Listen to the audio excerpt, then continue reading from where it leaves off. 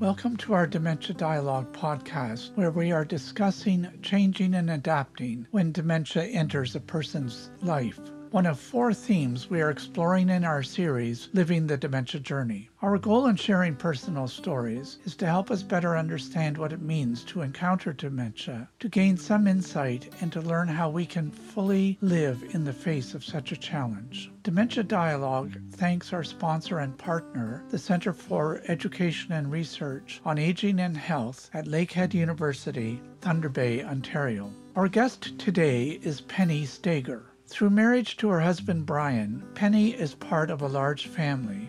Penny's mother-in-law experienced dementia in her 80s, and her brother-in-law Al was diagnosed while in his 60s. Because she is a nurse, Penny took a particular role in helping support the family as they cared for their mom. In turn, the family has stepped up to support Al and his wife, and Penny talks about her role there. Penny brings an additional but important perspective to our conversation about dementia. She highlights the important role which each of us can play in the lives of people touched by dementia. And I'd like to welcome Penny Stager to our discussion today on Dementia Dialogue on the theme of changing and adapting as a person moves along the dementia journey. Thanks very much for joining us this morning, Penny. What I thought was interesting in our discussion prior to the interview today was the fact that you've had an experience with 2 people related to dementia. And I'm wondering whether you might just describe who those folks are and a little bit of your relationship to them. My mother-in-law had Alzheimer's, and she passed away 3 years ago. And also her oldest son, my husband's brother, Al, has early onset dementia. And he's now 69 and probably was showing signs probably 10 years ago. Yes, okay. Now, how old was your mother then when it became apparent that she had developed dementia? In her mid to late 80s, I guess. I see. Okay, so she was of an age. Yes. Now, could you describe a little bit of her living circumstances? And Yes, my in-laws had a farm, and when they retired from the farm, they moved to the cottages at Fairview Mennonite in Cambridge, which is they're separate little cottages, totally self-reliant. And their plan was to move from there into the apartments when the time came and into long-term care. But my father-in-law had a stroke.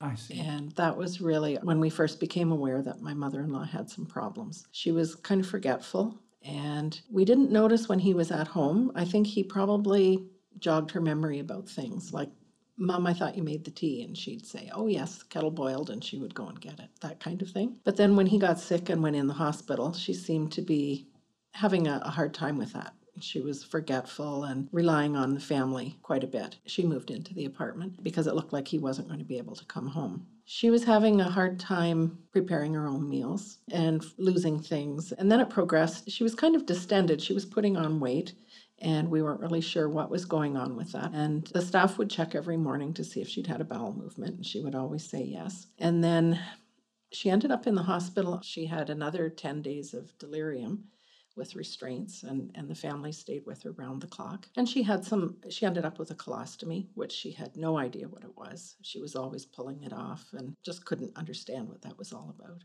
She went from there into respite care as she got better. And then she went to one nursing home and another nursing home and didn't end up back at Fairview. And we wanted her to go to Sunnyside, which she did eventually. And it's a fantastic facility. I'm wondering about the delirium and the restraints. That must have been a pretty emotional experience for the family to For see everybody. their mother in that kind of a situation. Yeah, she was pulling out her IV, her catheter, and, seeing things on the wall. And yes, it was difficult. Yes. But we felt that it was necessary for somebody that she knew to stay with her, Yes, to get her okay. through that. Yes. You're a nurse, so you would have understood and perhaps anticipated that delirium might be a consequence of the surgery, and because she had also had it when she had her fractured her hip hip. repaired. Yeah.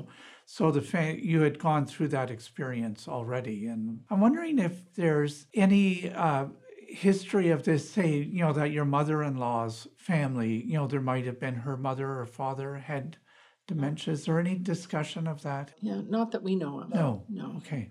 Okay.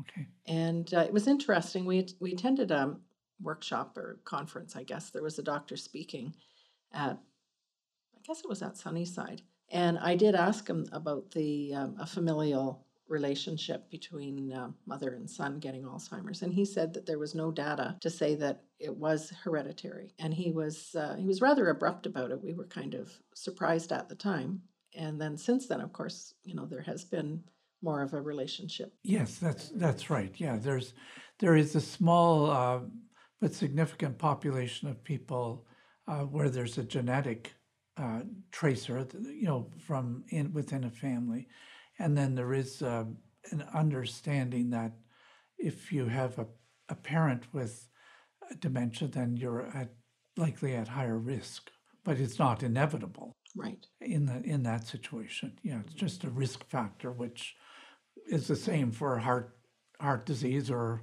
lots of other conditions. Could you speak a little bit about your brother-in-law's situation then, and your observations of his experience? Yes, he was diagnosed about 6 years ago. My sister-in-law said that she noticed changes probably 10 years ago. He was between jobs when he was around 60 and decided to go back to school. And he was taking a fiberglassing course at Fanshawe, and he couldn't remember any of the formula or the calculations that he knew in his job as a toolmaker. And I think that's when he became aware of the fact that there was something seriously wrong. My sister-in-law had noticed other subtle things, like he worked from home, and she would leave him a list of things to do, and things wouldn't get done.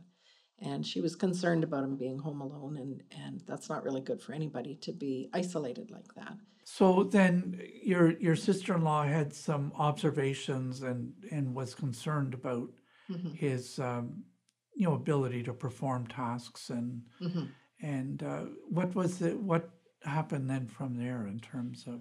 Well, they decided to move back to Kitchener. He was still driving until just a year ago. And when they were planning to move, Lynn was having a difficult time getting him to pack and decide what they were going to keep and what they weren't going to keep. And he kept going through the garage. Things would get moved around, but nothing seemed to become accomplished. So Brian and his other brother helped quite a bit, and Lynn's other brother-in-law. The family's been very supportive all the way around. And trying to keep him active and busy and to feel useful. And that was the hardest part for him. He's very aware of the fact that he has Alzheimer's, and he was very angry initially. He seems more accepting of it now. When he was first diagnosed, and even now, he still calls himself a sufferer of Alzheimer's. I see. So he sees it as an affliction. Yeah, an affliction, a real burden. Mm-hmm. And of course, he didn't want anybody to know initially. It was okay for family to know, but he didn't want their friends. And they were quite active, and they still are quite active in their church. And it was about 2 or 3 years ago, I guess, he was interviewed for the KW Record, and there was an article in the paper about him.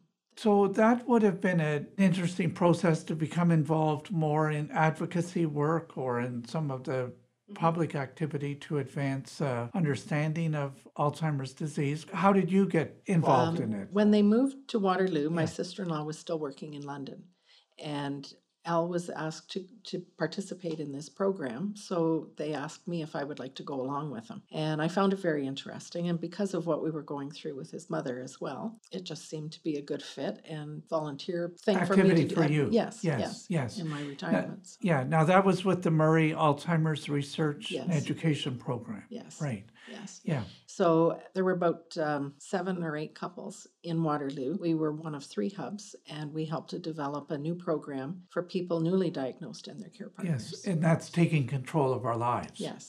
Yes. So we found that very interesting. Yes. Now, one of the comments that have been made by a couple of our people that we've interviewed speak to the issue of stigma and a lack of understanding that that a person with dementia might experience from other people in the community. Do you have any thought on that? I do. Al is very aware of that. And he said when he did start to feel more comfortable about letting people know, quite often, if he and Lynn were together talking to someone, as soon as they found out he had dementia, they didn't direct their comments to him anymore. They just talked to her. And he found that very upsetting. Yes. And I think that was part of the reason why he didn't want people to know, because he didn't want them to treat him any differently. Yes. And they have lost some friends along the way. I think a lot of people feel uncomfortable when they really don't know what it is, and they don't want to see their friend change. It's difficult. Now, Alan, Lynn, and yourself they're involved in a group in Kitchener-Waterloo, I think that. Yes, Al's Yes. actually joined the YODA group, which is the Yes. Young Onset Dementia Program. It's a group of, I think they're all men at this point, but they meet once a week and they go on little trips, do various things of interest, like whether they go on a hike or to a different place. They get together once a week for that. He's also active. I didn't mention to you, he was also part of a research study with Dr. Borey in London, and he felt really good about that. He researched dementia and Alzheimer's online quite a bit, and he's always been an avid reader. And he was on this research drug for, I think it was 2 years. It was an infusion. He had to go once a month and was followed quite closely. He found out that he was actually on the drug. Lynn says that since he's come off of it, she has seen an increase in his symptoms. Okay. It seemed to keep him level for the time he was on it. It's interesting that you mentioned that he's kind of,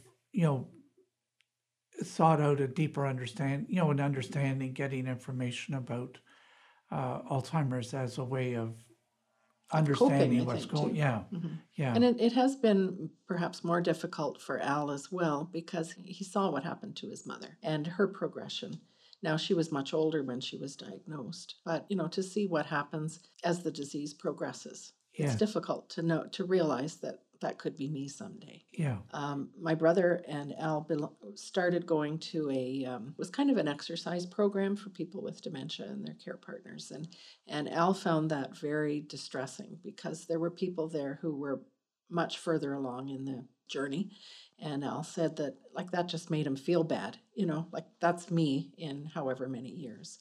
Is that the Minds in Motion program? Yes, that's what it was, Minds in Motion. Yes. And he really found that it wasn't helpful for him. Yes, I could understand that situation where you might be looking at somebody, is perhaps 10 years down the road on the end, find that to be a bit disturbing. Yeah. I mean, he functions quite well. Yes. And to see everybody else in that advanced state was very distressing. We've also started working on, and it's kind of stalled a bit, but the Blue Umbrella Project. Yes. Al has been involved with that. He goes out and speaks with a social worker from the Alzheimer's Society to various groups. Excellent. Yes. We had really hoped to get it going in the Stanley Park area of Kitchener, but it's hard to get businesses involved, especially at the ground level. They're saying, no, you have to go to the corporate level to get permission for us to do that. But for business people to recognize when somebody's having difficulty and what to do. Al loves home hardware, and he goes to home hardware quite frequently, and he might only buy a few nails or a board, but go back 3 or 4 times. I'm sure the people there, they know him now, but just to see someone wandering around the store and coming back and forth, a lot of the employees, I would think, would wonder about that. Yes. So the idea of the Blue Umbrella program is then to Al could train employees to be more... Yes, to recognize people with not necessarily just dementia, but any kind of difficulty. You can wear a blue umbrella pin, and then the employees would recognize that and say, okay, this fellow may have trouble paying at the cash register. He may not remember his PIN on his credit card, or, and they would learn how to help them with that kind of thing. And if a business gets the training, the idea is to put a Blue Umbrella logo in their window, so that people with dementia and their care partners would say, okay, we can shop here and we won't feel uncomfortable. For example, when my mother-in-law was dying, the family got together and went out for lunch. And the waitress came to him first for his bill. And she was talking to him, and I wasn't really sure what the conversation was, but my sister-in-law and brother-in-law, like his other brother and sister, were right there and weren't even aware. But Al wasn't sure about the tip. So he gave a $10 tip for lunch. And I spoke to Lynn about that afterwards, and she said, oh, he does that because it's a nice, easy number. But if the waitress knew that, like if she had seen a pin, she could say, well, $3 would be great Yes, for a tip. yes, Thank you. yes, That yes. kind of thing. Yeah. But it's interesting how he's developed Coping a mechanism. mechanism to solve that problem, that he knows it's important that he give a tip. He wants to be doing that, and it's an easy solution for him. Yeah. I'm wondering the role that you now see yourself playing in Al's situation. I wonder if you could talk about that a little bit. How do we interact with a person with dementia? How do you kind of adjust your particular form of communication, maybe behavior, sense of acceptance? Can you talk a little bit about how you do that? I've tried not to change how I react to him, or we have a pretty good relationship. Like I say, he's 3 years older than my husband, so we don't do a lot socially anymore. We did when we were younger. I like Al's sense of humor. He's a very well-read man, and so we talk about the research that he's read about, that kind of thing. I pick him up and we go to our meetings once a month. Since we've moved to... So that's something that it's kind of you two together? Yes, just the two of us. Okay. Mm-hmm. Yes. And that's been good. Since we've moved this year, we're not as close, but and I have to remind myself, like if I'm going into KW for the day, that I should give him a call and go for coffee or something like that. And it's not just me, like there's other family members as well who are quite involved with their lives. Yes, so it's a supportive family. Right. And support for the caregiver is a very important element too. And I think we're realizing that more and more all the time. But, it's hard to deal with somebody all the time who doesn't have much energy, or who doesn't want to participate in things. And you know how essential it is that they do get up and belong to an exercise group and be active and be involved, especially with your grandchildren, because you're making memories with them too. So. That sense of apathy can be a negative exchange. Yes. Yeah. And Lynn does find that Al tries very hard to participate in conversations, and like when he is together with family or friends or whatever, he doesn't want people to think that he's different, and he tries very hard to carry on a conversation and be part of it and be normal. Yes. And then afterwards, he just kind of deflates and is angry at her about little things, and then he'll sleep the next day. Yes. To muster all of that energy to participate must be a very tiring process. Yes. And I could see that it might require a day of recovery afterwards, as all of us that have to exert ourselves at any given point need some time to recover.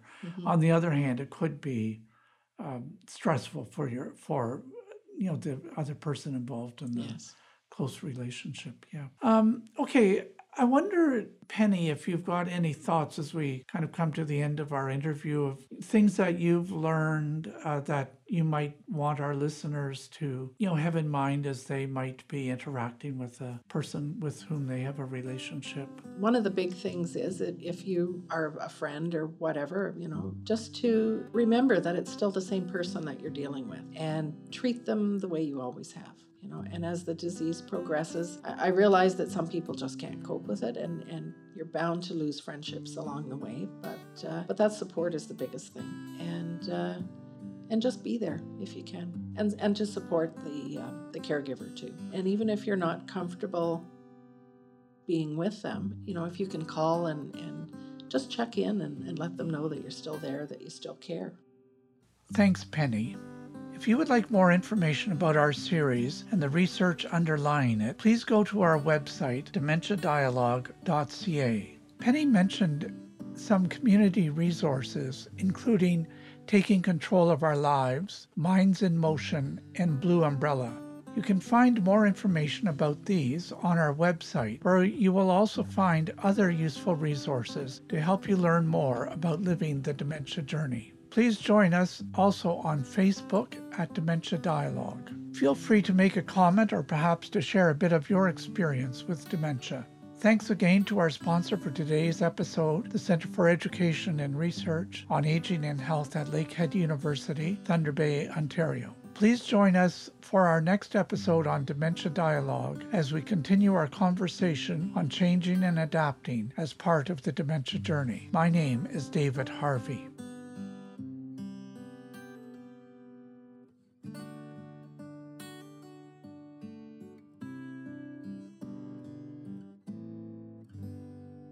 You are invited to take part in a call-in show Dementia Dialogue is hosting at the conclusion of this podcast series. Please go to dementiadialogue.ca for more details.